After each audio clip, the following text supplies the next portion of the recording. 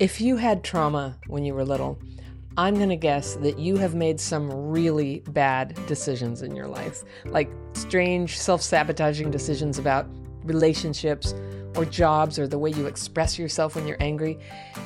And you know you're doing something that's not right because the people around you get that sort of concerned, judgy face at you. Do you know the face I'm talking about? But because of that agitation inside from past trauma, you can't see in the moment that you are making a terrible decision. So instead of pulling back to think, you maybe, blame other people for judging you, thinking, oh, it's just that they don't understand. And then you make the bad decision anyway to move in with somebody you just met, or marry someone who treats you badly, or go the other way and choose to isolate yourself or storm out of a job you actually liked and needed because your past trauma got triggered and you felt this urgent need to make that feeling stop. Have you done this? It is so hard. These are the decisions that change the course of your life. They can cut you off from what you want and keep you stuck and in danger of even more trauma. I call these trauma-driven decisions. You thought you were doing the right thing, but your trauma was distorting your perception. I'm Anna Runkle, also known as the Crappy Childhood Fairy, and I teach people to recognize and heal the adult symptoms of childhood PTSD. And if you've made some decisions that were driven by past trauma, I want to help you change that pattern and to look at how you know that's what you're doing when it's happening and teach you how to make better decisions going forward. Turn it around, even if you're still just in the early stages of healing from what happened to you. Okay, so a trauma-driven decision is when you choose something important without being in touch with what you actually want, with your own values, or with what is in your best interest. Because what happens in the moment you have to make the decision, you're thinking, oh no, I'm trapped, or oh, I better take whatever I can get, or I'm going to end up alone, or you submit to pressure from other people to make something like a financial decision that you know on some level is not a good idea. Think of balloon mortgages. Do you remember those? Like back in the 2000s, this happened a lot. You could buy a house and the payments for the first few years were miraculously low, like half what you'd expect, because the interest rate was super low, which makes a huge difference early on in the repayment cycle. But right there in the fine print, and it's not like they don't tell you to read the fine print. There's this fact that at 3 years or 5 years or whatever, the interest rates are going to go up, maybe way up. So coded into the monthly payments is the probability that they will balloon. They'll go way up. And for a lot of people who maybe went into mortgages at the low rate with a vague feeling of like, oh, I'm sure I'll have enough money when the time comes. Well, they didn't, and they lost their houses. And that's what happens around a lot of big decisions when you have CPTSD. You actually know cognitively that there's going to be trouble ahead, but you sort of balloon mortgage that thing. You get vague about the logical consequences and you go forward anyway, whatever the ultimate cost is going to end up being. Now, people who didn't have trauma, they'd say, no, that just doesn't seem too risky to me. But we look at the risk and we just kind of go blank and we go, I don't know, it seems like kind of good to me in the moment. Now, why do we do this? I'm going to speculate it's a brain thing. It could be dysregulation, which you've heard me talk a lot about. That's the chaotic state that you may have experienced when something triggers you, and you might feel flustered or your mind might go blank. And sometimes in dysregulation, you'll react with really strong emotions or even emotional numbness. And a lot of systems in your brain and nervous system are going slightly out of sync when you're dysregulated, and it's affecting your mood, your thinking, your physiology. And in particular, it can complicate your thinking when you're making a decision. And this is from a study out of the University of Wisconsin. I'll put a link to that in the description section below. But it turns out just the stress of making a decision can short circuit your reasoning and make it really hard to give appropriate weight to the risk involved in the decision that faces you. You can't see the downside of it, not accurately anyway, not in the moment. And at the same time, the stress of the decision heightens your emotions. So let's say you're on a first date and you don't want to rush in one more time to another relationship, but just the act of trying to decide what to do at the end of the evening can shut down your ability to evaluate risk and increase the emotional intensity that's telling you, yeah, why not? Just you gotta live, right? There's nothing to lose. And this can apply not just to dating, but to all kinds of decisions that you make, to buy an expensive TV, or to give your boss a piece of your mind, or to tell a little lie about something. In the moment, it seems like no big deal, but with CPTSD, your normal sense of what's a good idea and a bad idea is shut down. So you can't sense the potential consequences, not really. From the outside, it looks like plain old impulsiveness. And, that accurately describes what it is, but from the inside, that's not what it feels like. And I want you to think about these feelings because it can help you to learn to notice when you're kind of in a state where you could be making a trauma-driven decision, and then you have the opportunity to pause and pull back and get a reality check before moving forward. And that's really important because with CPTSD, we can make major decisions, not because they're best for us, but because our trauma was distorting things and driving us. Anger does it. Shame does it. Hating ourselves and wanting those feelings to stop can do it. And when that sadness and emptiness of CPTSD are just burning in you, and there's a desperation to feel better, well, you grasp on to these decisions for what feels like survival or what feels like a burst of hope. Or it may just feel like the only chance you're ever going to have that one good thing you never had, like owning a house or having a partner. I understand that. I've been there. I've made ridiculous sacrifices just to know the feeling of fulfillment for a little bit. It's like a feeling of dignity, some legitimacy, recognition from other people. You know what? I am somebody. And on some level, you're sort of like taking a shortcut to that. But at least it's something instead of nothing. And at least you're trying. So when you're in the process of making one of these bad decisions, it's destructive, but it doesn't feel destructive. It can feel like a leap of faith, like a gesture of hope. So sometimes the trauma-driven decision is to say terrible things to people. It seems so necessary in the moment. So you say something hurtful, or you decide never to speak to somebody again. And it hurts you more than it hurts the other person usually, but make no mistake, it is hurting other people. It can, and it especially hurts people who depend on you. So let's go over the ways that you can tell when you just might be making a trauma-driven decision rather than a good decision. I'm going to give you a series of signs that you can notice that it might be happening, and then I'll give you some possible actions you can take so that you can be clearer before you do anything final. Okay, the signs you're making a trauma-driven decision. You are telling yourself that a situation you're about to get into may be bad, but you're rationalizing it by telling yourself that without this relationship, no one will love you, or no other place will ever hire you, or no other landlord will ever rent to you. And this is what I call crap fit. That's a word I made up for when we fit ourselves. We get too good at it, fitting ourselves to unacceptable people and situations. And I'll put a link to a video about that in the description section. But when you're crap fitting, you make decisions to go into something that doesn't work, or to run out on something that you actually need, that you like, that's a good thing in your life, a job, a relationship, a friendship. And you do it out of anger or shame or pride or panic, or you do it to make someone just, see how it feels. Have you ever done that? Okay, next one, and this is the ultimate trauma-driven decision, is when you're thinking about hurting yourself in some way. That is not a rational decision. It's driven by trauma thinking. And if that's happening to you right now, don't even watch the rest of this video. Just reach out to a person who can help you, not a YouTube channel, like a professional. And if you need that, if you need online therapy, for example, I have a link for that in the description section too. And if you're thinking dark thoughts as well, this would be a good time to say, please don't post those thoughts here on my channel, because one is, this is YouTube, like people can't really help you with it. But also, when you have self-harming thoughts, it hurts other people who read them, who are exposed to them. Dark thoughts are very contagious. And I'm just going to ask you to really support everybody in their healing here by taking dark thoughts to people and sharing encouragement here on YouTube. Now, I'm not the person to help you in a crisis.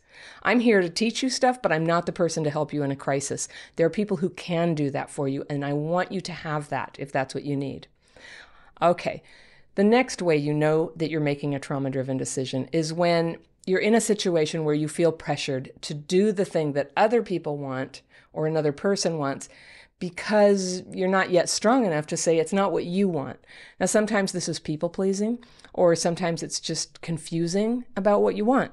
CPTSD can make it kind of hard to hold that knowledge when you're in the presence of other people and in a scary situation and just trying to make them happy and not create conflict. And if you think you don't deserve to have a voice when you're making decisions with someone else, that could be trauma talking too. Okay, next one. You could be making a trauma-driven decision when you find that your standards for what's acceptable are going all over the place. So one day you say, I'm not going to tolerate that, somebody calling me names or something. And the next day you have some reason why this time it's okay. We've all done that, right? But that's a sign. If your standards are not stable and you're not clear what they are, pause. You might be making a trauma-driven decision. All right, next one. You're accepting unacceptable things with the rationale that in the future, you'll start requiring something better. Or in the future, the other person will change. Or in the future, you will change, or you'll have different choices. Possibly you will. But when you're counting on something unseen like that, you could be making a trauma-driven decision. All right, next one. When you're thinking about making a tough decision, you find yourself avoiding talking to anyone because you suspect or that they're going to see right through it and they're going to call you out on it. So either you hide or you lie or you omit little details to avoid their judgment, right? Basically because you're ashamed, because the decision's not a good one, on some level, and they're going to see it. So when you find yourself doing this, here is what you can do. 1, you can write down what you really want in your life. Don't get vague about this. Don't omit things just because they seem impossible. You can keep this as a reference when you're feeling stressed and dysregulation and pressure is coming on that you have to make a fast decision about something and tempting you towards accepting less than you really want. You can reference what you wrote, all right?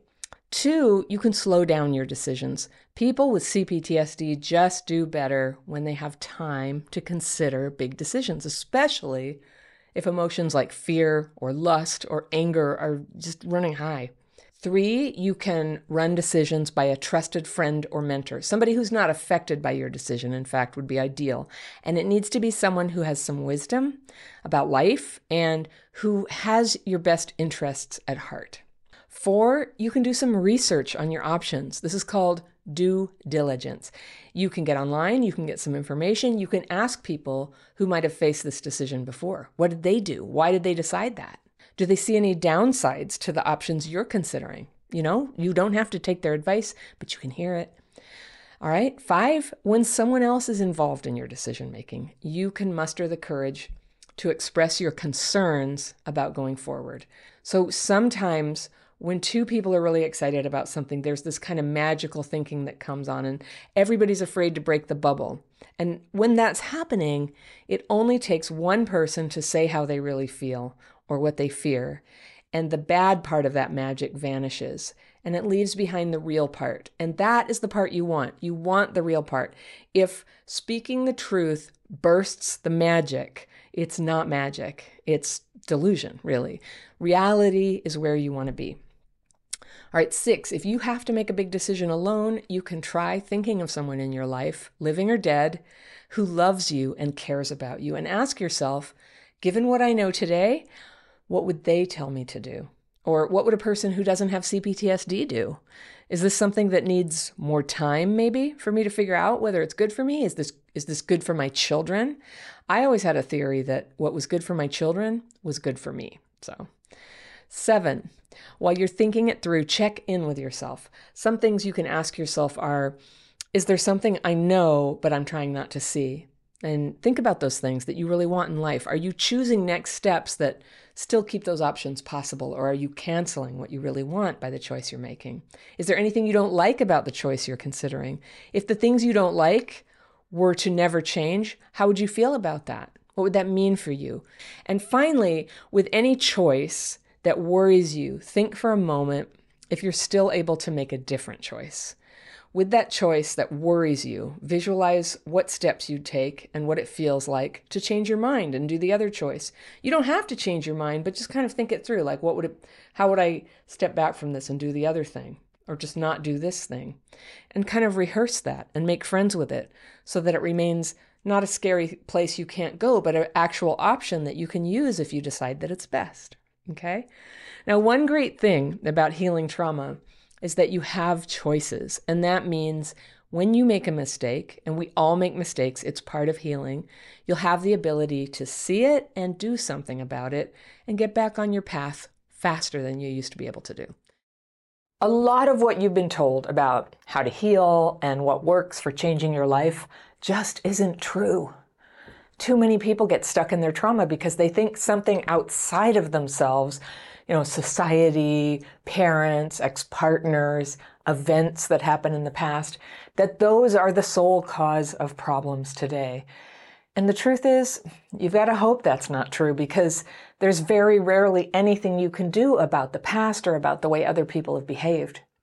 So if you're waiting for those things to change and outrage is building and you're falling into despair, I have great news. Your healing doesn't come from those things. It comes from things you can change.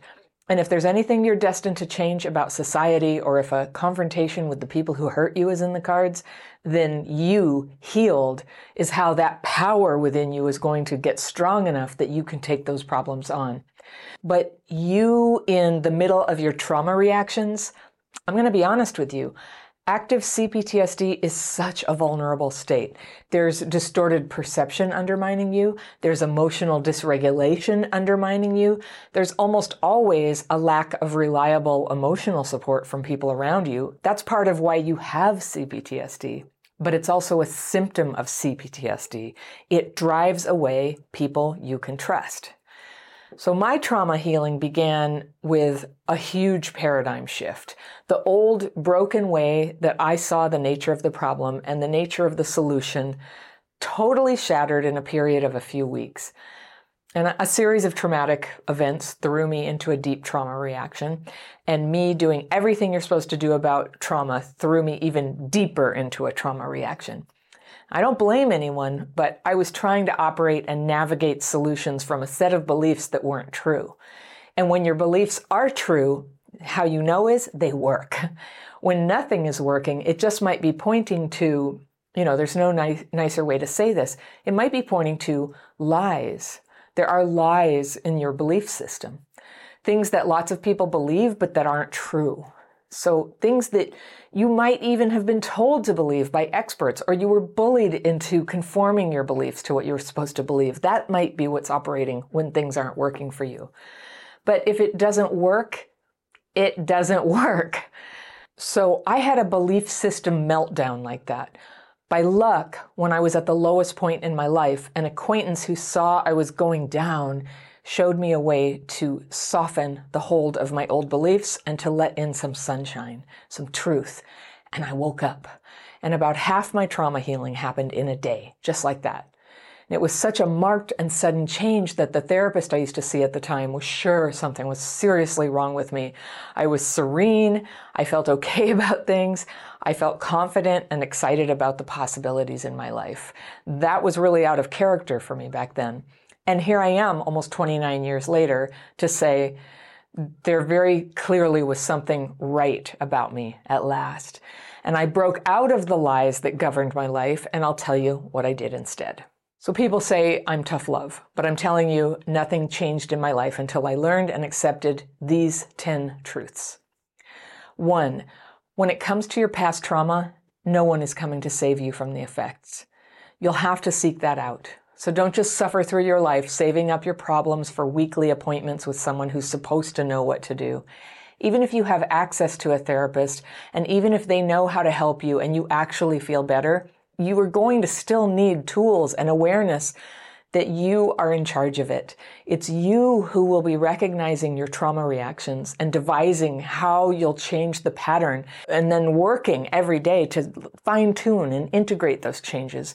You are sovereign over your healing. Second truth, therapy isn't the only way to heal from trauma. And for some people with CPTSD from childhood, talking about trauma only makes it worse. Our culture says that talk therapy is the way to deal with this kind of problem, but many people's experience feeling like it does more harm than good is backed up by recent research. There's a time and a place to tell your story and get validation and have that blessed experience of understanding what happened. But if talk therapy feels bad and doesn't seem to go anywhere, or if you're like the millions of people who can't afford talk therapy, I want you to know there are simple tools you can learn and use that just might make all the difference. They did for me, and I'll talk about that in a few minutes. But having a therapist isn't the only way that you can have emotional support. Things like 12-step groups offer support every day of the week with people who are likely to understand what you're going through and have experience. They do have walking the path all the way to healing. This can be a huge benefit whether or not you have professional help, because peers who have healed and whose help you ask for can help you by teaching you the practical day-to-day tips that they develop through real-life experience. And they can help you get the focus off other people who may have hurt you and get the focus back onto your own self-destructive behaviors. Some might call this calling you out. And maybe you see this as the opposite of support. But sometimes the most loving, supportive thing someone can do is be straight with you. And this is something not all therapists can or will do for you. It can be a bit of a taboo for them to give direct advice or make moral judgments about what you're doing, what you plan to do. But getting called out by a 12-step sponsor after years of getting unconditionally supported by a therapist, it was exactly what helped me to stop my trauma-driven behaviors and move forward in my healing very quickly. So you might see in your own experience that you've needed both, and that may be true. But for someone traumatized as a kid, when you're an adult, so much of the problem in present time is the way that you might be re-traumatizing yourself. So that leads me to a third truth that has to be faced, which is that focusing on other people and society and the past drain your power. It's a helpless place because you're helpless to change the past and you can't change other people. Present time is where all your power to heal your own life resides. So healing the thinking, healing the reactions, healing the behaviors that traumatize and re-traumatize you, and in many cases that harm other people. Yes, people hurt you, and yes, there is value in telling your story and getting help to make sense of it. But now, what? For many people, it helps them to know they're not alone and there's a reason for their struggles. Healing the thinking, healing the reactions, healing the behaviors that traumatize and re-traumatize you, and in many cases harm other people. Yes, people hurt you, and yes, there is value in telling your story and getting help to make sense of it. For many people, it helps them to know they're not alone, and there's a reason for their struggles. But all that trauma wreaks havoc in your life, and all the understanding in the world isn't enough to straighten out your trauma-driven reactions and your self-destructive behaviors, right? It's now, and not in the past, and it's with yourself, not with the people who abused and neglected you. That's what holds the potential for changing your life. It's you now. And once you make this shift, you can start to recognize your symptoms when they're happening and taking actions to create a trauma-free life. That's what works. Okay, fourth truth. Neurological dysregulation is the symptom underneath the vast majority of other trauma symptoms. You probably never got taught this, and you probably never got help with it. And this could explain why you've tried so many things that never worked. The truth is, until you learn to re-regulate, your healing efforts are likely to just kind of limp along. When you learn to spot dysregulation and quickly re-regulate, everything gets easier. All right, fifth truth. Research doesn't show a clear pattern of efficacy when medication is prescribed for CPTSD symptoms. Not only don't they help, but they can actually make it harder for you to re-regulate. Antidepressants and anti-anxiety drugs might be necessary for you for other reasons, at least in your experience or in your doctor's opinion. But because our insurance system tends to push people suffering with trauma symptoms first to talk therapy, usually limited to 10 sessions, then when that doesn't work, refer them to prescriptions, a lot of people are getting dysregulated by the talking approach and then thwarted in their efforts to re-regulate because they're taking medication. So this is something you'll need to talk to your doctor about. It's a bad idea to change medication without medical supervision. But in my experience, staying sensitive to the feeling of dysregulation and then mastering re-regulation is super important, maybe the most important thing that you can do to heal trauma symptoms. So if medication you're taking or any mind-altering substance is blocking you, that's going to defeat the purpose of learning to re-regulate and healing your trauma. Number 6, let's talk about the phrase self-medicating. This is a euphemism for the use of drugs and alcohol by people with emotional pain. Now, not everybody gets emotional relief from drugs and alcohol, but those who do don't usually get that beneficial effect for very long. So a word for trying to feel better might be self-anesthetizing or maybe self-sedation. Because medicine, self-medicating, medicine implies it heals you. And sedated people are seldom able to make the positive changes needed to actually heal their trauma. You know, it is part neurological, and then it's a lot of changes in your life. And that takes being present. When you numb your pain, I get it. It's what you need to do sometimes, but it's delaying the part where you feel the pain and pain has information in it that you need to know. You know, what's going wrong? Where does this suddenly go south for me? What's my trauma reaction? What's a feeling that I actually need to act on? What is triggering dysregulation for that matter? And what is the moment before that happens when I can maybe learn to put a little pause in and re-regulate before deciding what to say or how I'm going to respond to something? So if alcohol and drugs are part of how you're coping, there's a reason that your healing has been so hard. And there's an easier way when you're ready for it. All right, 7th truth. There's no point in arguing with people that they haven't met your needs. You are the one who meets your needs. When you do a good job of that, you're better able to choose caring people and to have in your life, people who you're going to have as friends or as a partner. And then it's not going to be such a question of whether your needs are met. You meet your needs, and then from there you can attract those caring people. Operating on the belief that other people are supposed to do that, meet your needs, just because you've become attached to them, it's an echo from childhood when your needs were supposed to be met by someone, but they weren't. In adulthood, caring and commitment happen rarely and they build slowly. So being angry at someone you've been dating a short time for not meeting your needs, as one of our members said recently, it's like driving around wildly, expecting the other cars to keep you safe, and then being mad that you crashed.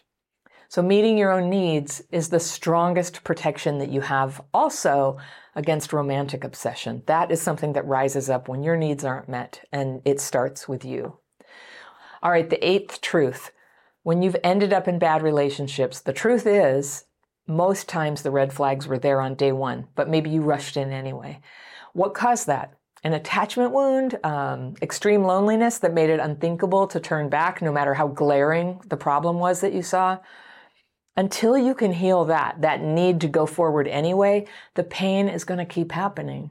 And this is normal for people neglected in childhood. Healing happens when you can slow down and stay connected and honest with people who are supportive of your healing process.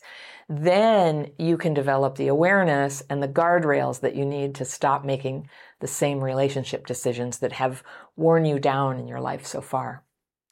All right, the 9th truth is about how you slow things down. And though a lot of people don't want to hear this, the way to do that is by avoiding casual sex. To borrow from the big book of Alcoholics Anonymous, which I read a long time ago, I'm going to change a little phrase here and say that casual sex is the dubious luxury of untraumatized people. Now, maybe it's fine for them, but for people with attachment wounds, it opens the door to trauma-driven thinking and behaviors that can ruin the relationship, and it can wreck your happiness. It can be very destabilizing. Traumatized people can have good relationships, but there's a lot of learning that you maybe didn't get from your family, and you can make space to learn a better way by going slowly. All right, number 10, as painful as it is to realize that a lot of your trauma now is from you making trauma-driven choices, facing the truth is nothing to fear. It feels good to seek the truth of your situation, to see your part in it. And no matter how small, to heal that. Facing reality, it feels good. It's empowering. It brings peace. And sometimes you'll cry, but good cleansing tears bring relief. And if you need help with this process, that's what we do at Crappy Childhood Fairy. Truth feels good, and you need to feel good. You do. You need it. Not years from now, but today. I've got a really direct question for you, and it's a bit in your face, but it's such an important question if you're trying to heal from the effects of trauma in your childhood. Of all the problems you're still experiencing in your life today, how much of it is from the abuse and neglect that happened, and how much of it is from trauma-driven behaviors that maybe started as a symptom but turned into a habit? Now, I know what this is like. I was drowning in life problems before I found a way to start healing from trauma. And I had to figure it all out myself, and it took a long time. But when I look back, I can really clearly see that my complex PTSD made it hard to know the best path forward or to stick to that path. I couldn't control that until I could. But this is where all your healing power lies. It's in moving your focus to not on what happened to you so much as what you are doing now, good and bad. And what I want to invite you to look at now is the way your trauma wounds have gotten you in the habit of self-sabotage. And this is good to know because once you can spot it, you can change it. Okay? So here are 10 common ways that people with CPTSD sabotage themselves. All right. Number 1 is because with CPTSD, it's easy to get emotionally dysregulated. We get these outbursts of anger, right? Do you do that? Where you're going along, you're having a perfectly good interaction, you like people, they're your friend, or maybe you're on a date, and then something kind of sets you off, and you can feel it like rising up in you. This is a CPTSD thing. It's emotional dysregulation. There's a neurological injury that means when something kind of hits you that's like, it would feel that way if you didn't have trauma. Because you have trauma, this stress reaction happens where your left front cortex starts going down. You can't reason very well, and your emotions go up. What you would want when you feel offended or your feelings are hurt is some thinking, some feeling, right? With CPTSD, there's this reaction where the thinking goes down, the emotions go up, and you can have an overreaction. And when that overreaction is anger, you can self-sabotage. You can mess up work relationships, romantic relationships, friendships, family holidays. If you were traumatized as a kid, I can almost guarantee you know exactly what I'm talking about. So a way that we self-sabotage is that when that happens, we're justifying it. You know, it's very painful to admit that we did something wrong. Very painful. Because it doesn't feel like you made a choice about it. It feels very real in the moment that the thing that triggered you was this big and therefore your reaction was this big. But what happens with CPTSD is even something this big gets a reaction that big and people don't like it. It's a form of sabotage. So when you don't have that consciousness of what's happening, what are you going to do? You can't necessarily fix it. But as you heal, and that's what you're learning here, that's what I teach in all my courses and on the channel, is like how step by step you can get that awareness together so that you can actually bring awareness when that trigger happens, that physiological reaction that starts pushing you into emotional dysregulation, you can bring it back to what we call emotional sobriety. Number 2 is we give our emotional energy to people who are emotionally unavailable. In other words, they don't give any energy back to us. So that is a trigger that gets installed from a childhood where your needs aren't met. When your emotional needs weren't met, certainly if your physical needs weren't met, if you weren't loved enough, if there was no one to really look you in the eye and hear how you felt about things and coach you through the little challenges that you were going through as a kid, what can happen is you develop this incredible tolerance as a coping mechanism to be able to just do life without anybody caring about you. You can see love where there is no love. That is a coping mechanism that saved your life when you were a kid. So it's very good that you have that. It's just not a good idea to have it now as you're trying to have grown-up relationships. You don't want to see love where there is no love. You want to be able to recognize somebody who's emotionally available versus somebody who's just not into you, married, lying, on drugs. I mean, all that stuff, that's like feels like PhD stuff when you're in the middle of CPTSD and having the kind of relationships that so many of us have. That's what I had. But I learned workarounds to see the red flags, to give them time and space so that I could become aware of them. The big thing that prevents you from rushing in and getting all attached and giving all your emotional energy to people who are unavailable. And by the way, this is not just romantic relationships. There's friendships like this. There's bosses like this, where you're just like going on the extra mile and, they don't care about you. Nothing good is going to happen in that job. But, we get this blind spot to it, right? We don't know. So we're pouring out all this energy. And when we don't get anything back, when it doesn't lead to a promotion or a relationship or a fun friendship, and you're not invited to the party, it just feels like a massive ripoff. And then, it just feels like people did you wrong, and you can't see, when you still have CPTSD active, you can't see that there was anything that you did to kind of, walk into that situation. All your power is in seeing where you walked in. Like, yes, there are people who will take advantage, or there's people who just don't care. They haven't necessarily even done anything wrong by not caring when we're just like, oh, I'm giving you everything I've got. So we got to stop walking into that. We have to recognize it and sort of have continence, really, to be able to like contain our emotions and decide when we're going to give them and how, in what measure. That's a huge, important skill that can save you so much grief. Okay, a third way we self-sabotage this is kind of related to the second one, in the way we get together with or stay with people who are abusive or who have major life problems that make them unfit for a relationship, like a big drug addiction, alcoholism. It's very, very common. This is the big way that trauma gets passed on to the next generation, is through the relationships that result in children. Often they're not even committed relationships, right?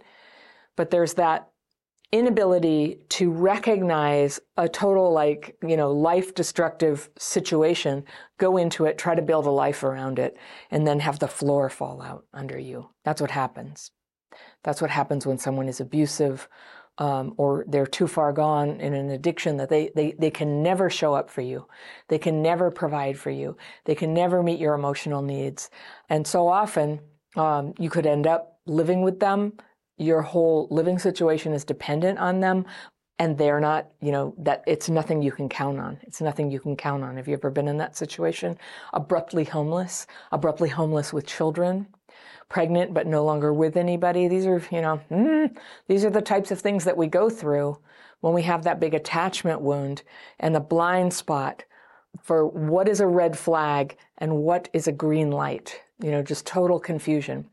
And it is very similar to that, the ability to see love where there is no love, but it's more than that.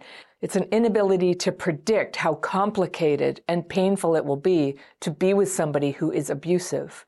There's this magical thinking of but I think if I change enough, if I'm good enough, they will change. I'll step up on my toes, they'll step up on their toes. But that is, that doesn't work. I'll talk about magical thinking in a minute.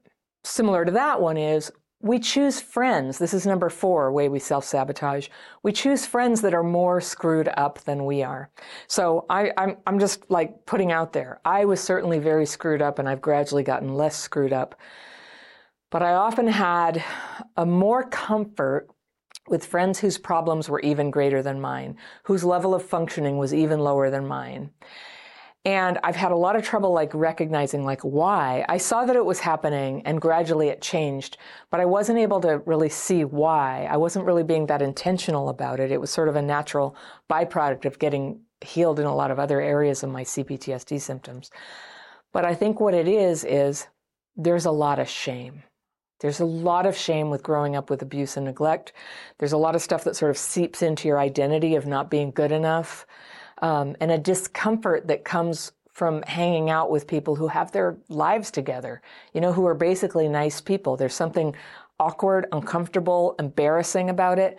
And that's what I'm going to say about it is I think it's shame. I think it's shame.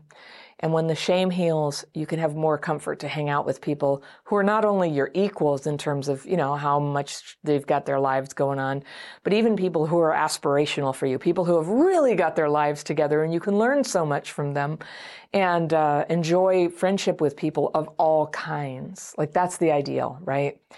The shame has to go. All right, number 5 form of self-sabotage is choosing jobs that don't really demand anything. And, we all know why this is necessary. It's because when you have CPTSD, your focus and your energy are often going in peaks and troughs. You do a whole bunch of good stuff and then you crash, whole bunch of good stuff and you crash. And I have videos about this, but basically we're good, talented people, and we get the urge just like anybody to like reach for something, put ourselves out there. But when we do that act of being out there on the edge of our comfort zone or right beyond it is very triggering. There's a lot of triggers there, and it can look very easy to do. And of course we want to do it, but if we don't have good tools, being out there, like sticking our neck out there, getting a little criticism, having something not go that well, not actually having an initiative succeed, it can just crash you. And you lose all confidence and all energy and all willingness. Have you had this? So I made a video about it happening to me a couple years ago, and so many people with CPTSD said, I get that too. I get that too. So the coping mechanism that may have been good at first, but kind of needs to change now, is taking jobs that are not demanding on you, where you're never putting yourself out there, you're never risking criticism, and you're never really learning anything, because you're not risking anything. You're not associating with people who could teach you something. You're not putting yourself in that position where you could disappoint them. And I think there's this other energy that can come in there of like disdain, right? It's like, well, this is a stupid job and I just turn up and blah, blah. Well, if it's really stupid, the healed thing to do is to take another step, get to a job that's not stupid, that's meaningful, that's challenging. Everybody has to do a journey on that. Like the first job you get in your life is seldom that job. Sometimes people are that lucky. It wasn't for me. I couldn't even get a job at McDonald's when I was a teenager. I tried. They wouldn't have me. I still bring that out like a badge of, unfairness, right? I wonder if they would hire me now. I don't know. Sometimes I want to try just to see if I can. But I like my job now. It's pretty good. But so getting a job where you're not challenged at all is a way to keep hating your life and stay stuck and not grow. But at least it keeps certain triggers out. And that's what happens in so many ways when we, keep our life small like that, is we're avoiding triggers, yes, but we're avoiding growth. And when you avoid growth, it starts to get very depressing. So you don't want to do that. So the healed thing is to start doing jobs that are a little bit more of a stretch for you, and have more to do with what you really want, and where there's actual risk of failure. Like it's okay that many things that you'll try result in failure. That's okay and normal. And when you have tools, when you have healed a lot of your trauma reactions and you have tools for dealing with the feelings that come up, I'm always talking about this daily practice I do. That's where it goes. When I fail at stuff, when I put my foot in it, I'm right there. I do it every day, twice a day anyway, but I'm right there writing my fears and resentments and getting them out of my head, onto paper and away, so that I can carry on, so that I can still have inspiration and be motivated and try things, or, just take a rest in peace, but not be going, oh my gosh, why am I such an idiot? I can't tell you how many ways and times I've been an idiot. I've just, I make mistakes all the time. But you got to be free to make mistakes or you'll never get anywhere, right? Getting anywhere involves mistakes and fear and failure and getting back up again. It's a good thing. Number 6 is also about jobs, and this one is about getting in and staying in jobs that are demeaning, abusive, and draining to your spirit. This is really common for people with CPTSD. It's the same energy that gets into an abusive relationship romantically with a partner, same thing with a job. There are always jobs where you will get treated that way, but how is it that with your CPTSD, you're just like, doot, doot, doot, doot, doot, you find them, right? You find that person. And basically, if you look at it objectively, what's happening is you're crap fitting. You're fitting yourself to crap. You have this thing inside that when somebody treats you badly, instead of going, whoa, this person is not cool to work with, I'm not taking this job or I'm not staying. And instead, you blame yourself. You just go feel bad about yourself. You might feel all resentful at them and complain about them, but you don't leave. you don't leave. And the trouble is, when you stay in an abusive or demeaning relationship or job, you might be thinking, I'm just going to stay a little longer until, I'm a little more, got my head together, and then I make my move to something better. It doesn't work that way. Abusive and demeaning situations drain you. They take it out of you. You are less likely to make a leap up afterwards the longer it goes on. So if you're in that kind of thing, plan your exit. And I know, with jobs, it's not easy. You can't just oh, I'm just going to go be unemployed for a while. That's a very hard decision for most people because, you can't, right? You have people depending on you. You have to pay the bills.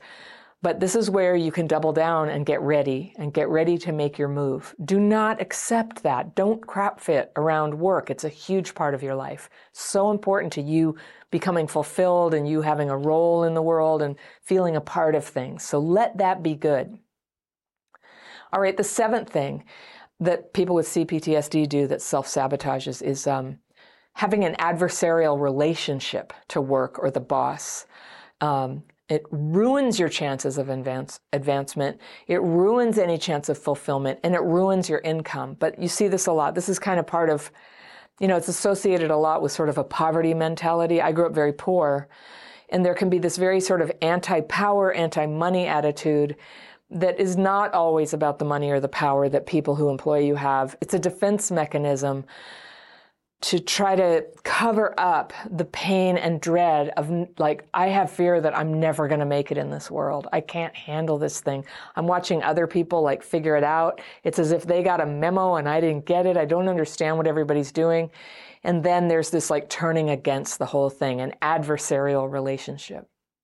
And so you get people who are they hate the boss. They're always trying to find the way out of responsibility or to just get under the line. And, what a miserable existence to try to do as little as possible to not get fired. It's such an unhappy way to do it. Work can be a joy. Even if your work is not well paid, if you're working with decent enough people, you can bring joy to your work. If there are interactions with other people, I'm just telling you, your work day, this is your life. This is a day of your life, and you want it to have happiness. You want it to have meaning. You want a chance to express yourself. If you can do that interaction at work with a little bit of connectedness to people, a little bit of supportiveness to other people, you're going to get meaning out of any job, whether it's, taking people around the floors of Home Depot or sweeping a parking lot or taking care of little kids. There's always an opportunity to bring meaning to it. And if you can't do that, if your job is so unhappy for you that you can't do that, I urge you to get a different job. This is your life, okay? All right, number 8, we avoid and we judge people who have their lives together, who make an effort. I went to a high school that was a bit rough, and I was in some classes where if you raised your hand too much, you would be shunned and ridiculed by some of the other kids. And so there was this big deterrent. And I often knew the answer. My natural inclination was to enjoy answering questions and doing homework. And I was like that. I like school. But I learned to keep it under wraps. Just be cool, pretend I didn't know, be dumb, paint my nails in class, fit in, just fit in. And I'm really sorry I did that. I wish I had had the means or the parenting or whatever to get out of any classes like that. What a waste that is. And some of you went to schools like that too and, didn't have a choice either. But we're here now. So we're going to start being different. We don't have to fit in with people who have that estrangement from good people, from people who have the answer, from people who try hard, from people who have ambition, right? And we don't have to blame them for our problems. There's an opportunity in connecting with those people. And I mentioned this before, there's shame there. A lot of times if you can heal your shame, you will be more comfortable with the people who, have it together and are trying to get somewhere in life. And those are good for you to associate with. Research shows that we're very sensitive to who we're around. And if they're kind of going places and having good values, we will match them. So try to hang out with the best people you can. Learn to be comfortable with people who are just a little bit more progressed than you, and you will go far. All right, number 9, we mistake the suffering that we've been through for who we are, all right? And sometimes we even regard our suffering as a virtue. I really discourage you from thinking this way. Your suffering is what happened to you. Who you are is who you are, and not to equate them and not to make yourself all about the trauma that happened or all about the wounds that you carry. I'm not saying be secret or hide it or be ashamed of it. Like there's a way to integrate it without putting it like front and center about who you are. So one of the things that I changed is my mother was an alcoholic, also my father, and I have gotten so much benefit from being in 12-step programs where I identified as an adult child of an alcoholic. But there came a time when I just had to really let that go as an identity. I'm not an adult child. I am Anna. And I am not defined by my mother's drinking. Who I am and what I'm about is no longer defined by what other people did or what happened to me. I'm defined by what I've got inside, both my difficulties and my strengths, and what I do with those, and all the, adventures of my life, struggling, healing, doing something positive. That's who I am. I am not defined by what happened to me. When I do identify that way, it's self-sabotaging. It just, I don't know, when I just got to a point where and I'm not knocking it, like if that's where you are right now, that it's such a good way to understand, like, why am I the way I am? Having CPTSD, it's the same thing. I have it, but it's not what I am, okay?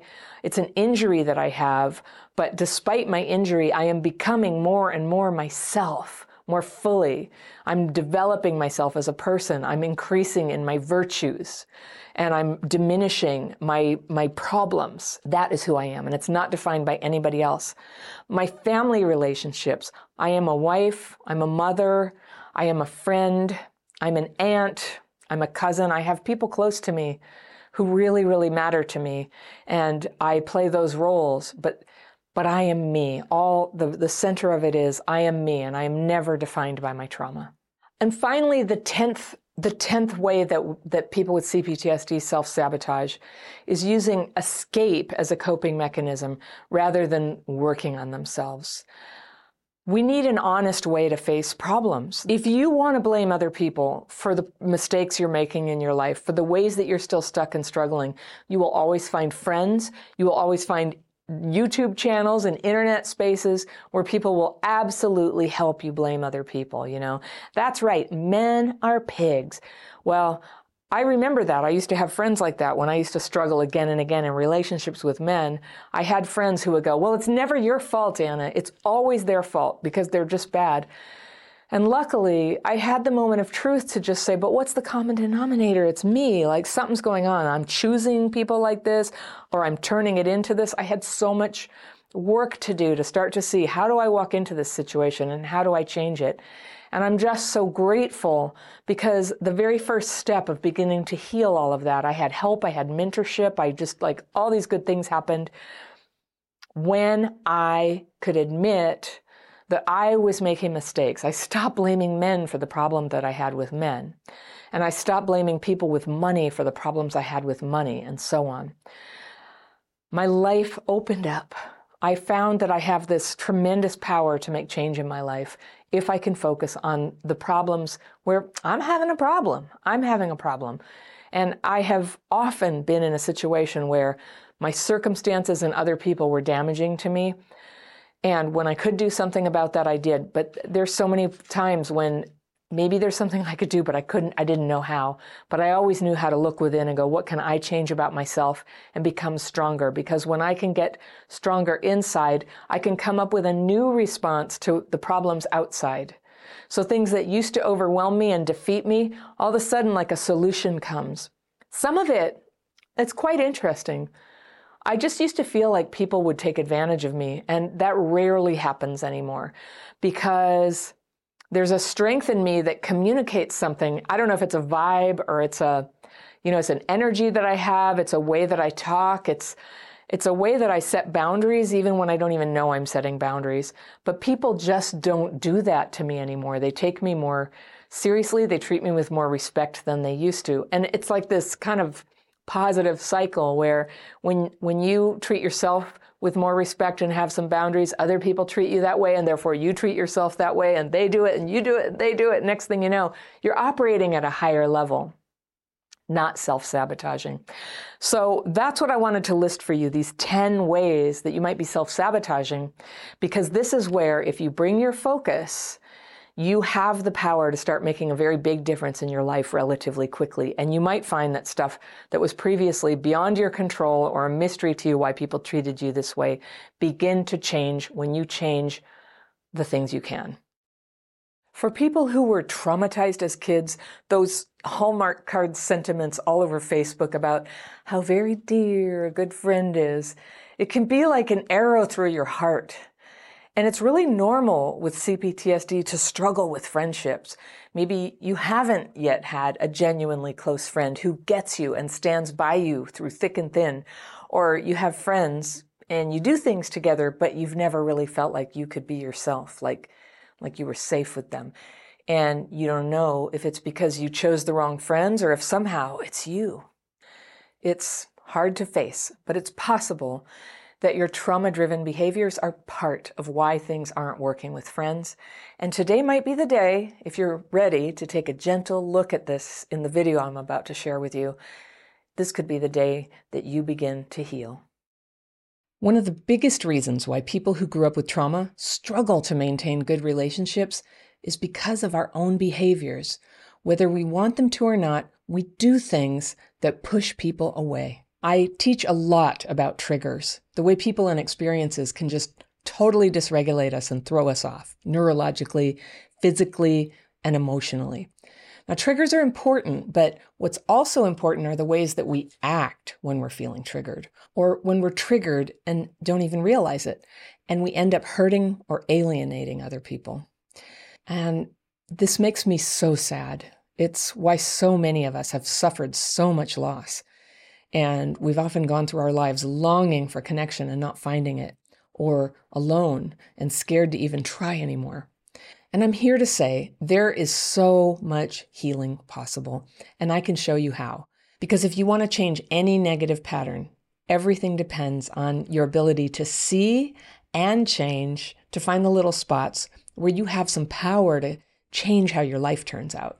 And this can happen when you lovingly, courageously shift your focus from what happened to you to how you're handling life right now, when you have a choice in the question of what happens next. Okay, behavior number 1 that can push people away, our loneliness gets leaky. Loneliness is like the number 1 symptom of early trauma, and sometimes it spills out into the way that we relate to other people, and it makes us seem, I hate this word, but needy. Some ways that this can show up when we're first getting to know someone: we dominate the interaction with our stories and our feelings. So for a friendship to blossom, there's got to be some give and take, talking, listening, caring about the other person, and being genuinely interested in them. Here's another thing our loneliness makes us do. We sometimes confuse being open with other people with just, spilling our pain. Have you done that? If you're just getting to know someone and you're bringing out all your trauma stories, and let's face it, we have lots of trauma stories, and they've kind of crowded out a lot of the other possible stories we could be telling. But if you're talking about that stuff as soon as you meet someone, you might want to catch yourself and decide to just pull back and set aside the sad stuff and then measure it out in little increments over time. It's totally important to share this part of ourselves with people close to us, but unless it's an established relationship with someone who cares about the totality of you, you run the risk of overwhelming people or freaking them out. I know I did. And then they close their hearts to you. It's just too much. Now, one exception to that is when you're talking to people who are very traumatized themselves, or who are in an altered state from drugs or alcohol, or who don't care what state you're in because they're trying to get something from you. So pouring your heart out in that situation might lead to a connection of a sort, but this is exactly how we so often end up entangled with inappropriate or destructive people. We get very intense. The people who can handle it are the very people who are not good for us to be around. So be measured. Little bits of your story shared over a slow time frame will help you start to build authentic friendships. Now, you might also be leaking your loneliness when you do too much of the initiating of get-togethers. You call them, you text them, you've got fun ideas they might enjoy, but it's always you doing the asking. Now, if you know someone who's been depressed and wants a little encouragement, there's no problem with doing this. But in an equal relationship where no one's trying to help the other person, it's better to allow for reciprocity. You invite them to get together, then wait for them to invite you. Maybe they'll happily surprise you and be right there with an invitation very soon after the last time you got together. Or maybe you won't hear from them for a while. When people don't make an effort to get together, that is information. It's good for you to know about what kind of a friendship they're interested in and what you can expect. Like, maybe not much of a friendship in that case, and definitely not a romantic relationship. So when one person doesn't pan out into a reciprocal friendship, it's just time to meet some extra people, some new people, not to keep pushing invitations on the same person. Okay, second behavior that pushes people away. We get overly other-focused. Do you know what I mean? We get very wrapped up in what the other person is thinking and feeling at the expense of what we are thinking and feeling. And this is one of those things where it always feels like no one should be able to tell that you're doing it because, hey, you're trying to be a good friend, right? But think about when people have done this to you, asking, how are you doing? Trying to read your mind, trying to fix problems that aren't even there. They're always kind of like pecking at you with this. It feels yucky, right? This is a classic fawning behavior. That's one of the major expressions of CPTSD: fight, flight, freeze, or fawn. And with fawning, it's like our whole beings get taken over by trying to read another person. And yes, this was a survival tool for a lot of us when we were little and trying to gauge our own safety in unsafe situations. But now the mode of behavior completely kills genuine connection. It's a form of being in our own heads, of not being present, of giving all our power to someone who has not even asked for our power. The relationships you want never require that you shut down or mentally flee the situation or give them all your power. And this is similar to another thing some of us do. When we feel rejected and hurt, but aggressively covered up by being cheerful, helpful, agreeable, no problem. This is what people who were abused as kids get way too good at. I call it crap fit. And I'll share a video with you about that at the end of this one. But going right into people pleasing when you're attacked, that's what it is. If someone's not treating you well, you can say something or you don't have to. And of course, you can always leave. But if some old hurt part of you responds to mistreatment by jumping in and doing a song and dance to show that, hey, you're not hurt, you're fine, you're cool, is there anything you can do? This is not connection. This is you playing a role. And if this is familiar to you, ask yourself if that's something that you're doing with any people in your life right now. Real friendships never require taking crap or abandoning yourself as a means to cope. Real friendships are made of you being present. You are present. That presence is one of the most remarkable things that begins to show up. I love watching that with the people in my programs. So many positive changes flow from there. Okay, the third behavior that pushes people away, it's having a lack of clarity about when it's just you. Meaning you have trouble accurately seeing your own role in problems, either blaming yourself too much or denying any responsibility, or in fact, the thought that you play any role just like makes you angry. Have you dealt with people like that? Either way, black and white thinking, I'm totally responsible, I'm never responsible, it's a way of checking out of reality. And people who are not in reality are very hard to connect with. So some signs that you might be doing this include you apologize too much. Have you ever had someone do that to you, but for something they only imagine had offended you? And you're saying, please, you don't need to apologize. But they keep doing it and they keep doing it and they feel so ashamed. And it's not a good feeling to be either person in that. So if you're profusely apologizing all the time, and key indicator here is that the other person keeps insisting that you don't need to or seems uncomfortable, let it go. Just let it go. The same goes for putting yourself down, saying, oh my gosh, I'm such an idiot. I look awful. I don't even belong here.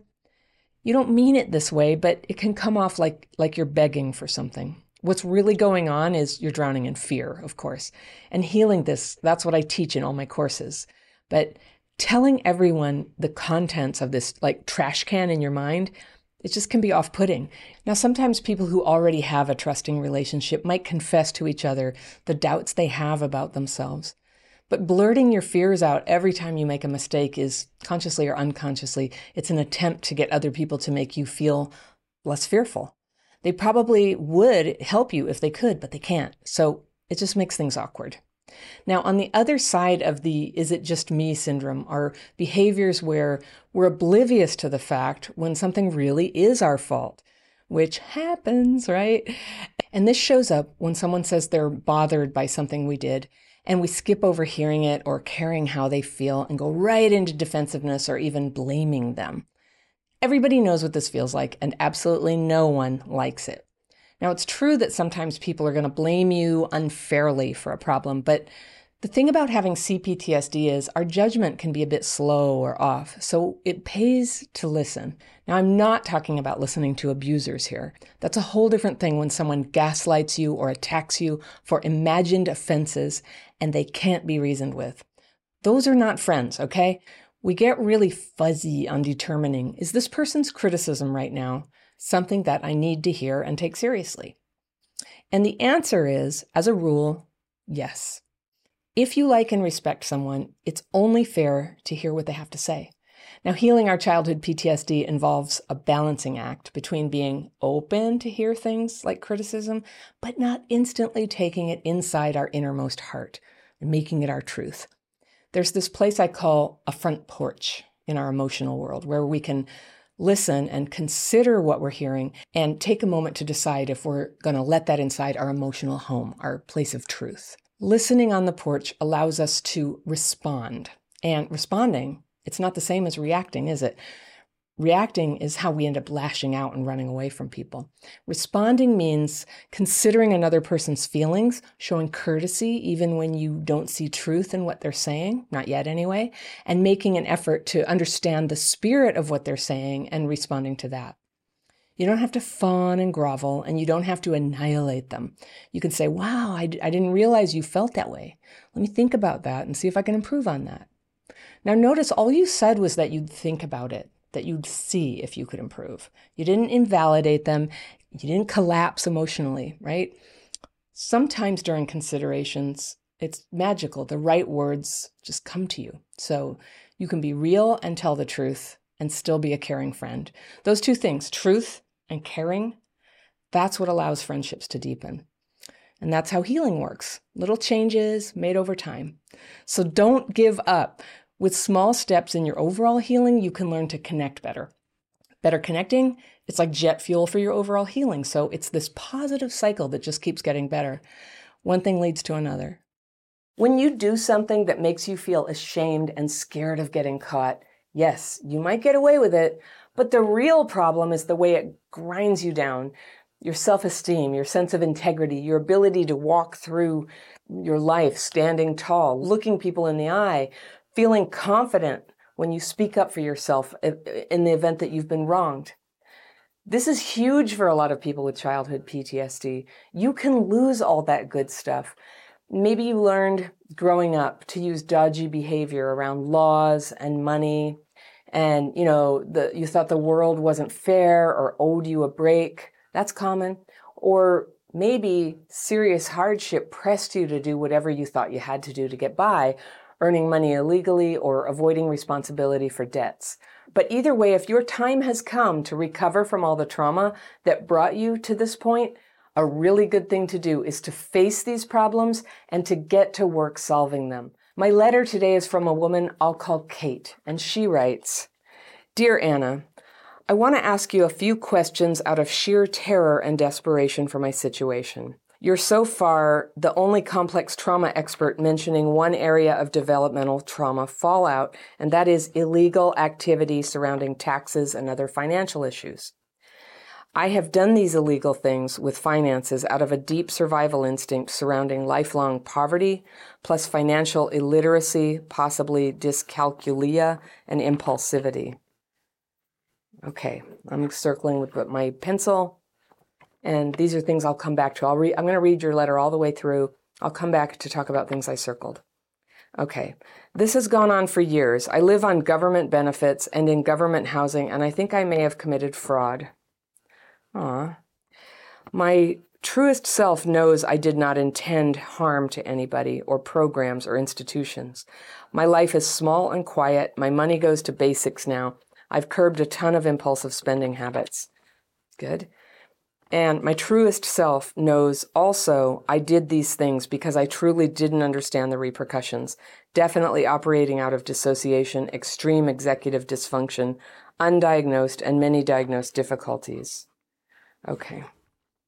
My questions for you surrounding this, knowing you're not a legal expert or lawyer, and I am not, in your work, have you seen people stop this behavior and dig themselves out of any resulting legal and financial mess?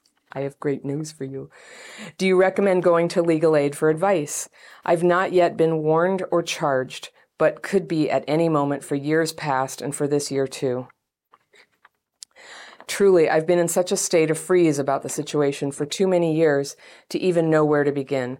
I go to a low-income clinic for therapy, but just when I gather the courage to begin, it seems, my therapist at the time leaves the clinic, and I have to begin the long dance toward trust all over again.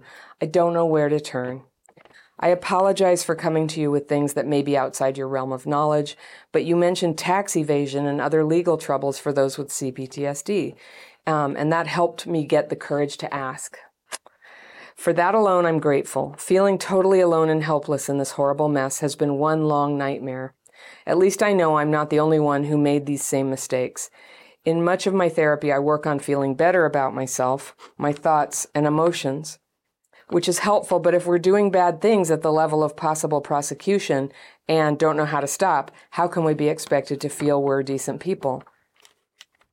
That's something I don't see addressed enough. Along with any thoughts you may have, if there are any trauma survivors you know who have gone through something similar, who may be able to provide guidance and support, please let me know. I don't know anybody who has had anything remotely like this in their lives, and that makes everything 1,000 times worse. Many thanks again for putting your work, expertise, and compassion out into the universe for survivors like me to discover and absorb, especially mentioning the parts other experts don't seem to tackle. Thank you, Kate. That is very kind of you. And I didn't know I was the only one talking about it. It seems self-evident to me. I'm just going to tell you right off the bat, you are so not alone with this. Lots and lots of people, traumatized and otherwise, do this. And I totally hear you. With the background of poverty and trauma, you know, you don't learn this stuff at home. There's often a lot of financial desperation.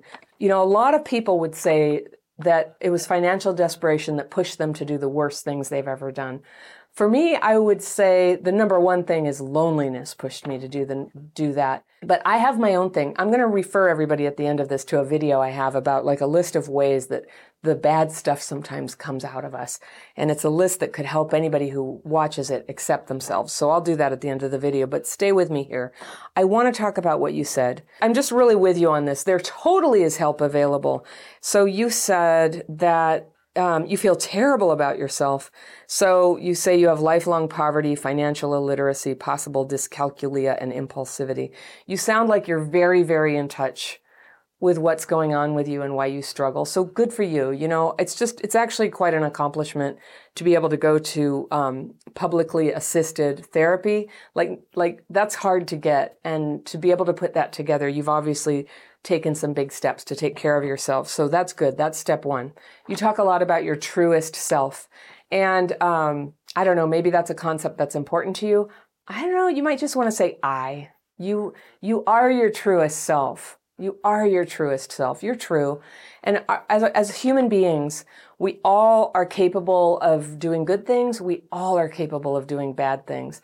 And when we look around and judge other people, it's usually because we've lost sight that in the other person's shoes, in their situation, with their upbringing, with their DNA, we really don't know that we would be some superior person, no matter how much people think that. That is the definition of arrogance. All right? So nobody gets to judge you for this. Everybody has problems sometime. And what's interesting, I work with a lot of people. I work with people with no money. I work with people with a lot of money. And I would say they all have about the equal amount of trouble with money. I was a welfare kid, and so I know what it is to not have enough money to be safe or okay. That's a thing. That's a thing. But once your basic needs are met, it's just been my observation that we get very troubled about money. So I think that you might be feeling guilty because some of what you've been doing was maybe you had a choice. Maybe you feel that you had a choice and you chose to keep doing the thing. Yeah, Well, me and I've done all my things. I had a tax debt once, and of all the problems that I have, of all the shady behaviors that I've had, for me personally, it hasn't been about money. Like, I've been pretty square about that. But I had a tax debt once, and I just want to tell you what happened. I don't know what country you're in. I'm in the US, and here it's the Internal Revenue Service. But I had an accountant and got my taxes done and sent them in. And this was a very tough financial time for me when I was a single mom. And I all of a sudden got this bill back like months later for $7,000 or something. $7,000 I totally didn't have. I didn't have enough for my needs already. This money came in. I just about had a heart attack. You know what I did? I called the IRS. And to my surprise, they were really nice. They were really nice. That was my experience. I've had to call them a few times with problems or questions. And sometimes you have to wait a long time to talk to them. Although it just sort of depends on the year, what's happening with funding or whatever. But sometimes it's a long hold time. Sometimes you get right in. And especially when you're small potatoes like you and me, they tend to do a very wonderful job of just trying to help you sort something out. You do owe the money. And you can talk to them and ask them to help you set up a plan for how you can do it. And you can tell them your situation honestly, where you are. You're on public assistance. And whatever is available for people, they may help you do that. I do feel that for small potatoes people, like maybe they want to go after high stakes people who evade taxes. But I think for people who are just scraping by, they're more interested in helping you just set everything straight than they are in trying to prosecute you or anything.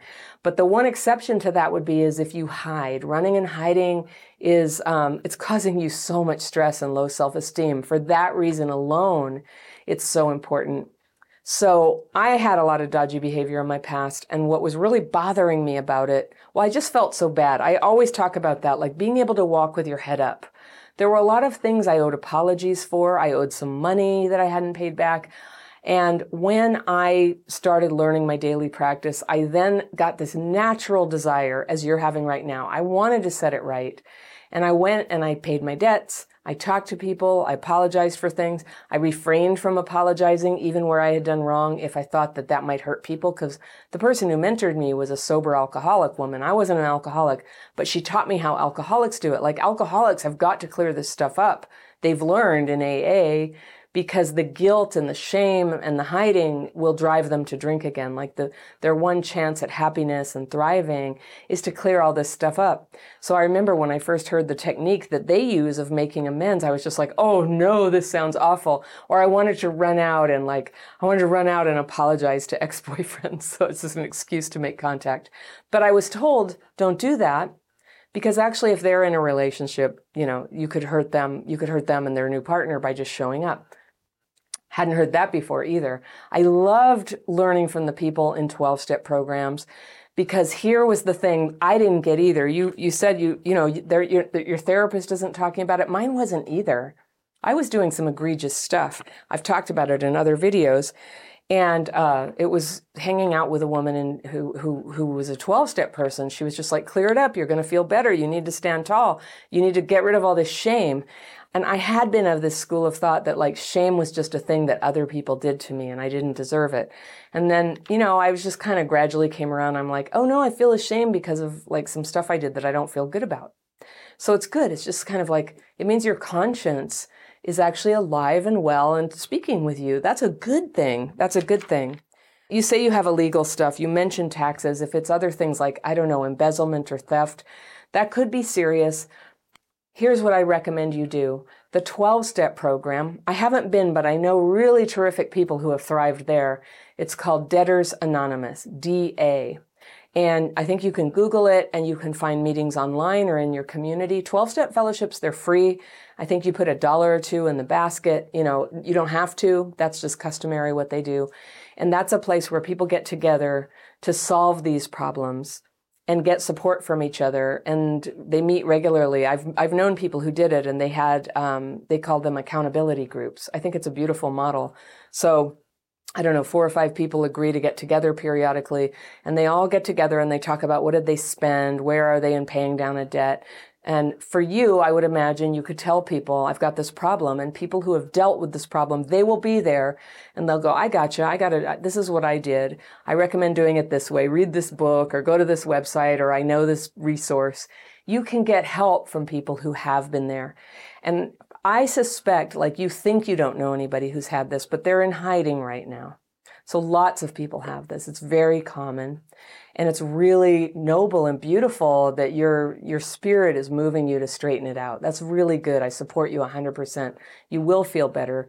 I do think that the world is going to accommodate you. If it is some serious crime like embezzlement and you need legal help, then yes, I would say go to legal aid. That is advice for an attorney. I don't know what the problem is, and I don't know what the solution is, but I know that facing the problem and getting help for it is a totally positive thing to do. It's time for you to clear this up.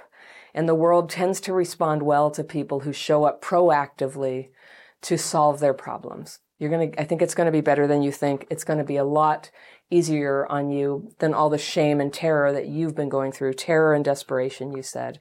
So I hope that helps you. If anybody's interested in this, debting and dishonest behavior around money is just one aspect of self-defeating behavior. Self-defeating behavior, we all have it in complex PTSD. This is my radical philosophy that you don't get everywhere. I think it's about dysregulation, disconnection from people, and self-defeating behavior. It's those three things. Those are the three arenas of life where CPTSD plays out. They all get triggered. It goes round and round. If you can change one thing in that circle, you can start to change your CPTSD symptoms and change your life. So for you right now, the thing presenting to your consciousness is, I got to straighten out this tax thing. Whatever else this may be, go for it. Go for it. That would be taking on a self-defeating behavior. You're going to feel so good about yourself. And I think you're going to find it has a healing effect on other things, like your tendency to disconnect from people and not relate to them or feel like you're all alone. It's going to have good effects. You don't belong here. That is what my mind used to tell me. And it was a lie.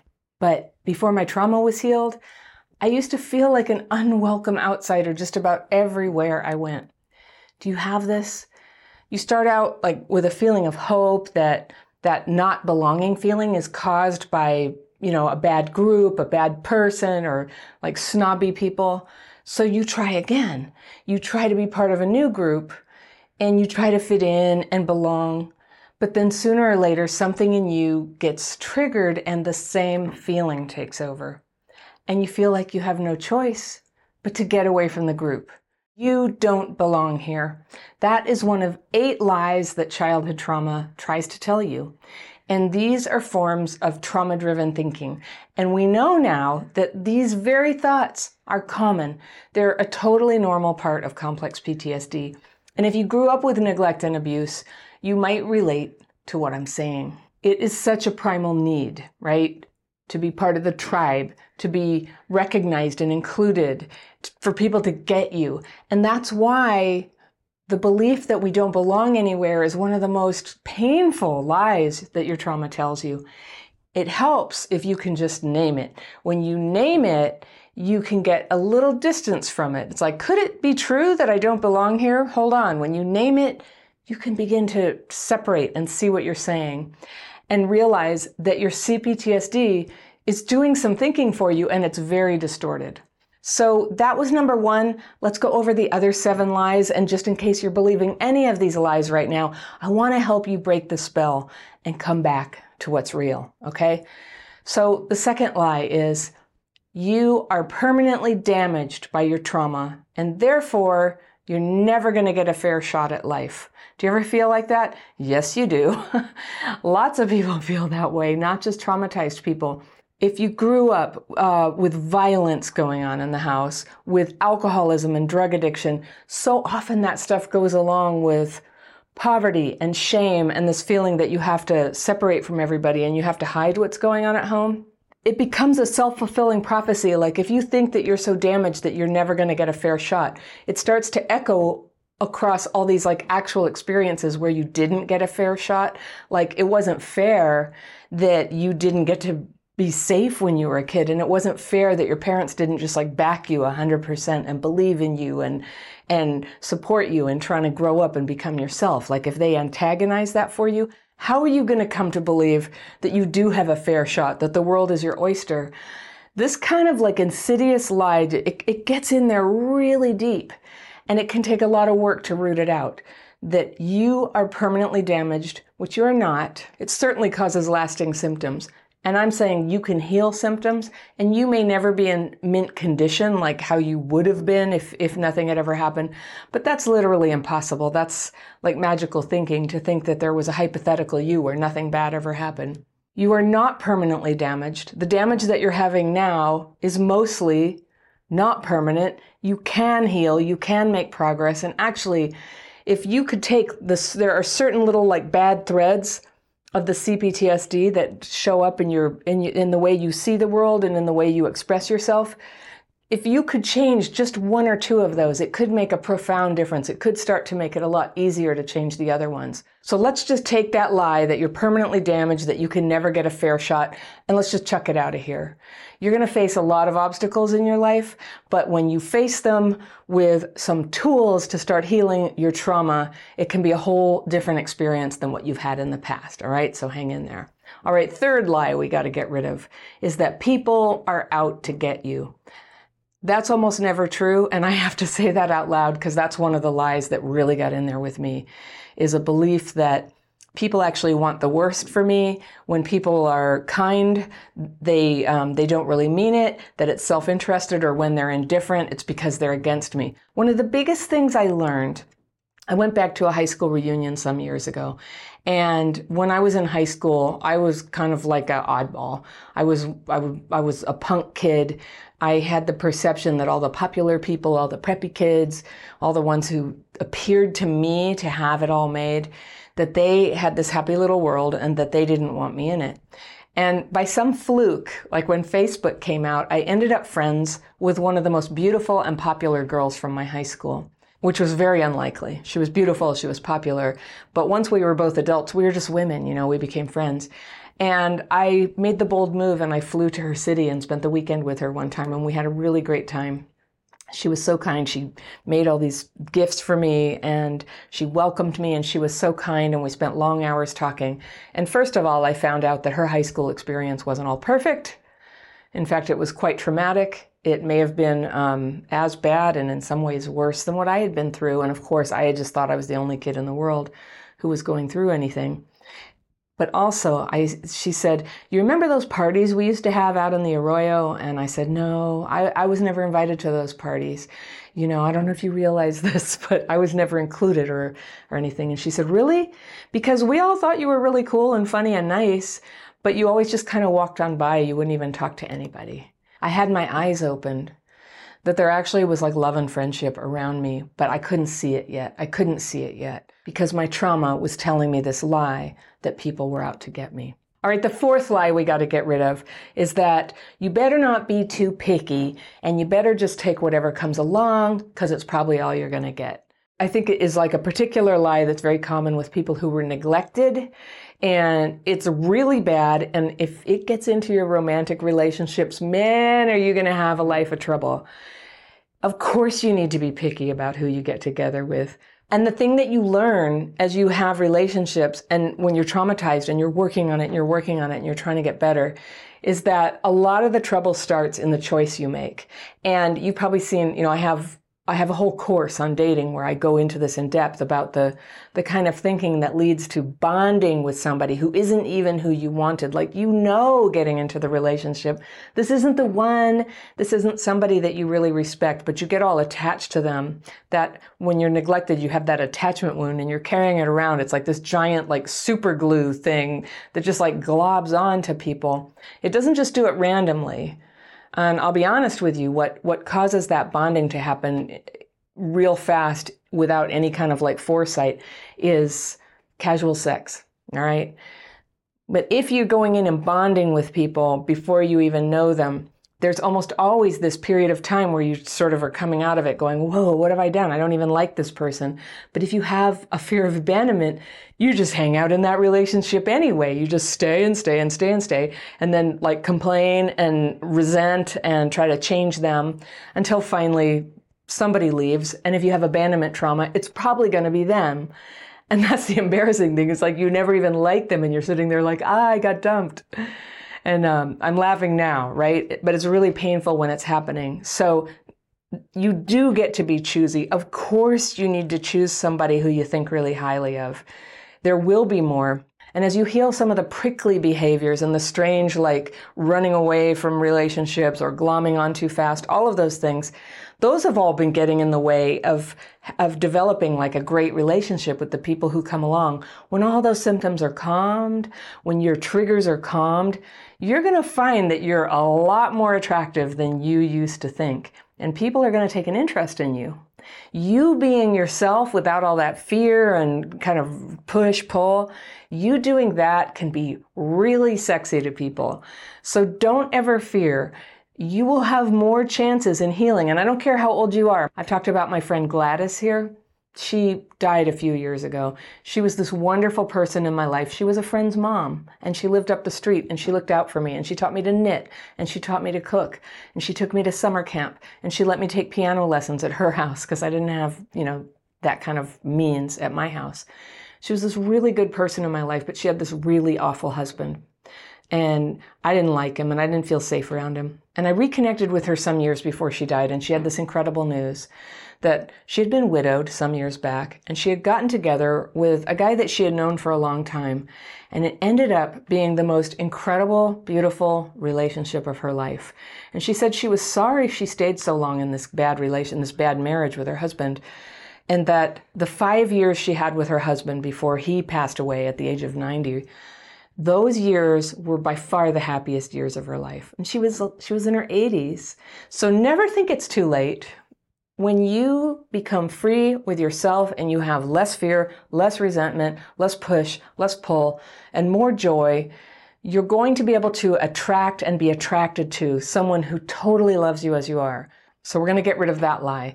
And then we're going to get rid of another lie. And that they kind of go together. And this one, I never hear it talked about, but I sure have it myself. And I'm going to guess that a lot of you have it. And it's this lie that everything is temporary.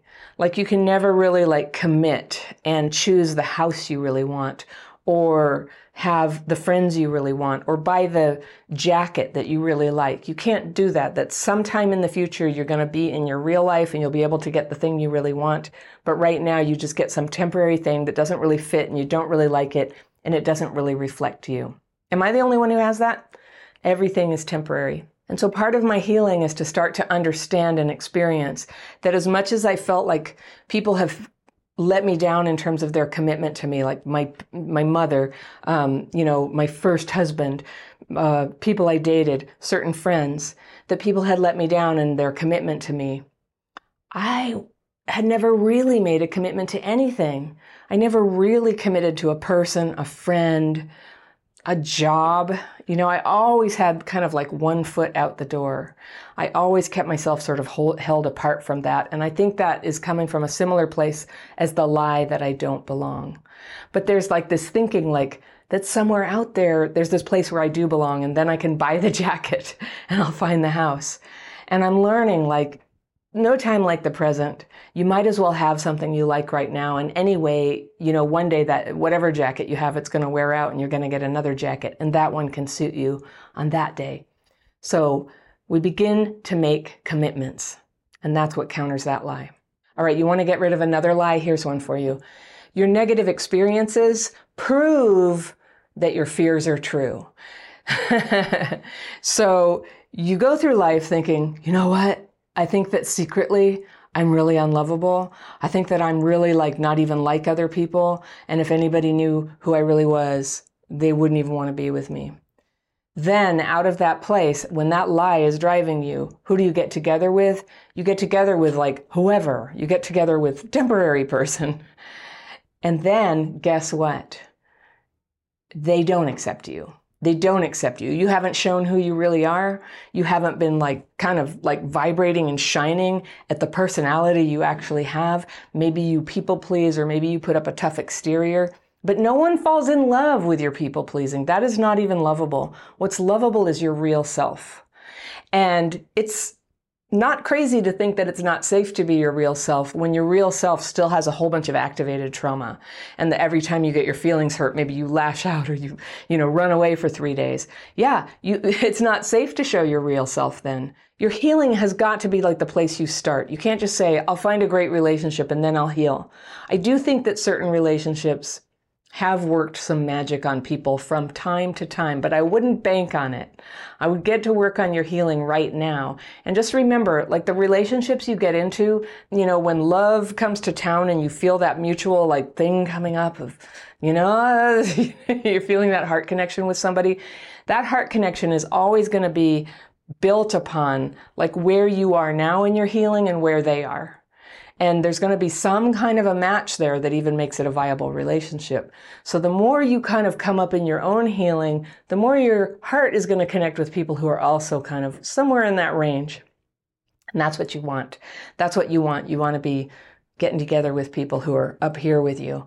And that's a very positive thing for your healing when somebody does that. So you may have heard me talk before that one of the signs, if you're dating somebody and you're wondering, is this the person I want to marry? One sign to look for is, does their very presence in your life sort of call you up? Does it cause you to desire naturally to kind of just come up a level? That's a very good sign about somebody. And if you're like me, you know exactly what it's like to have the opposite, to be with somebody where it kind of you start becoming your worst self. And then you even go down another level.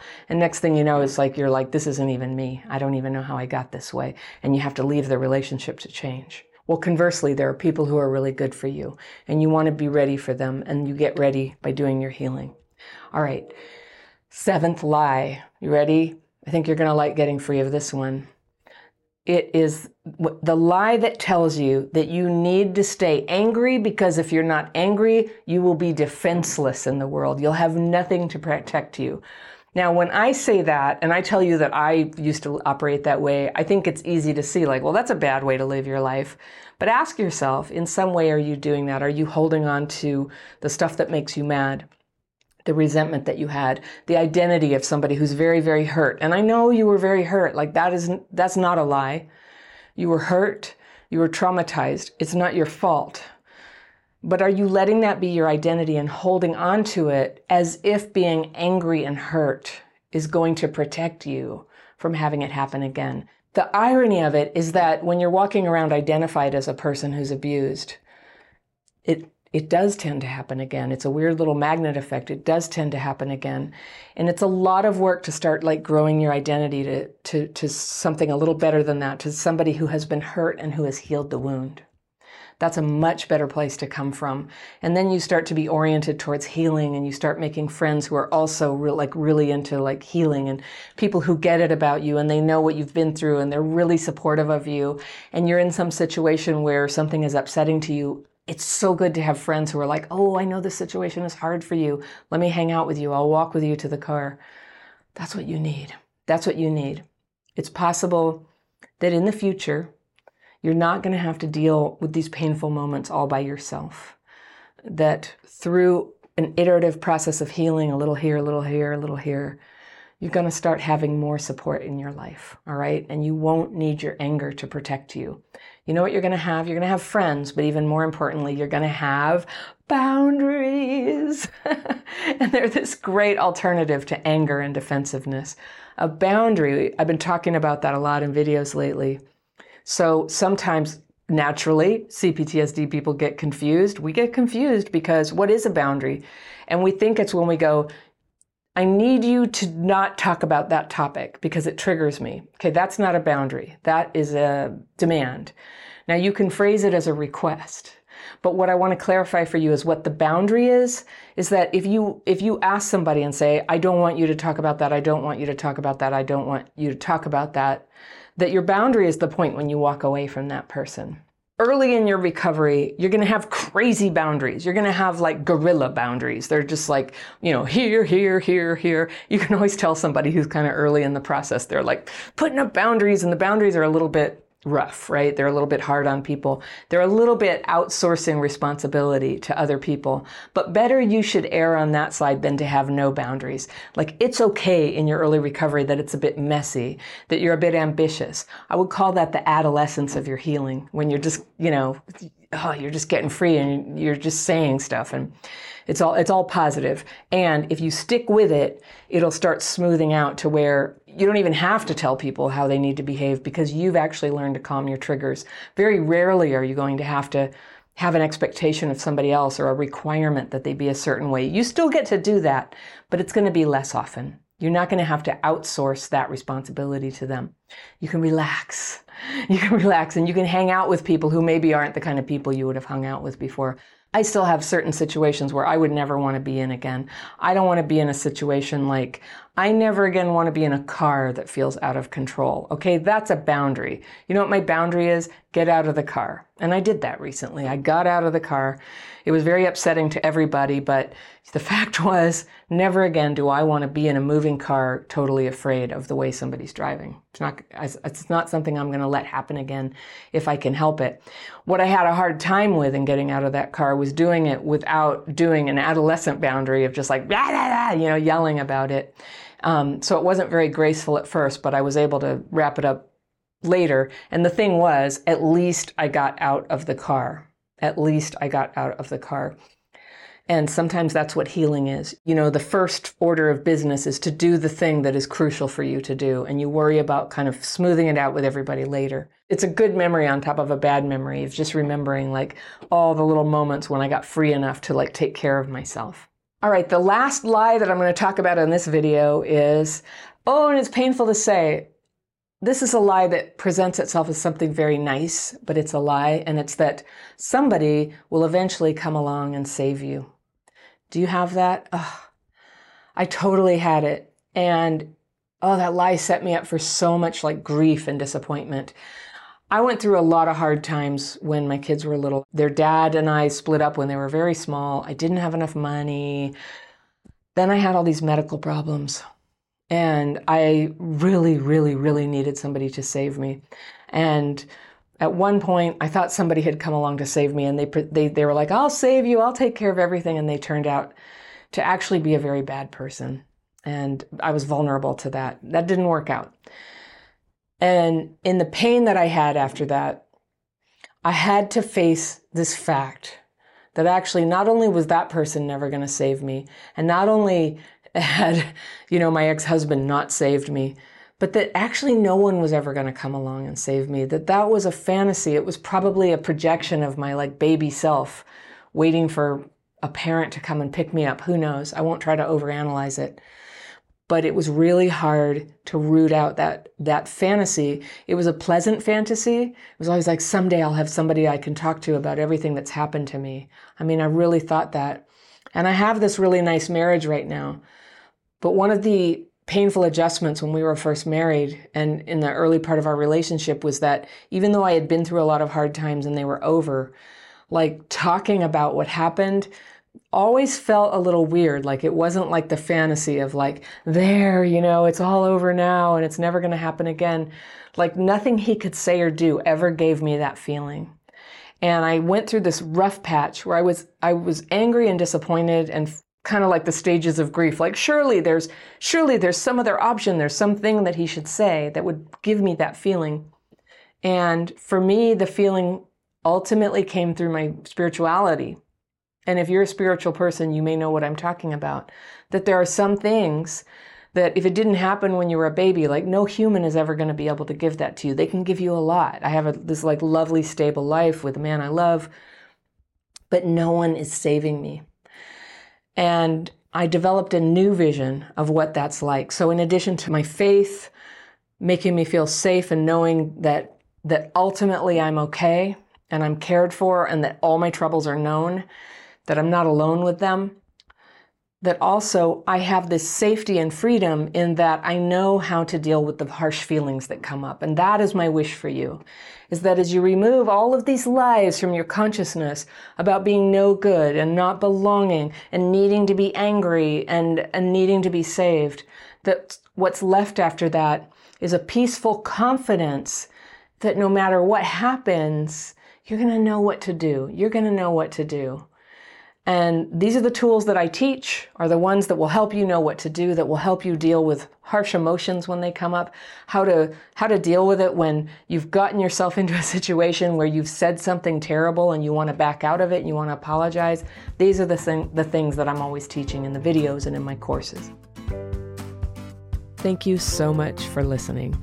If you love my content, think about joining my membership program. You can find out more information about that and all my courses and coaching programs at crappychildhoodfairy.com.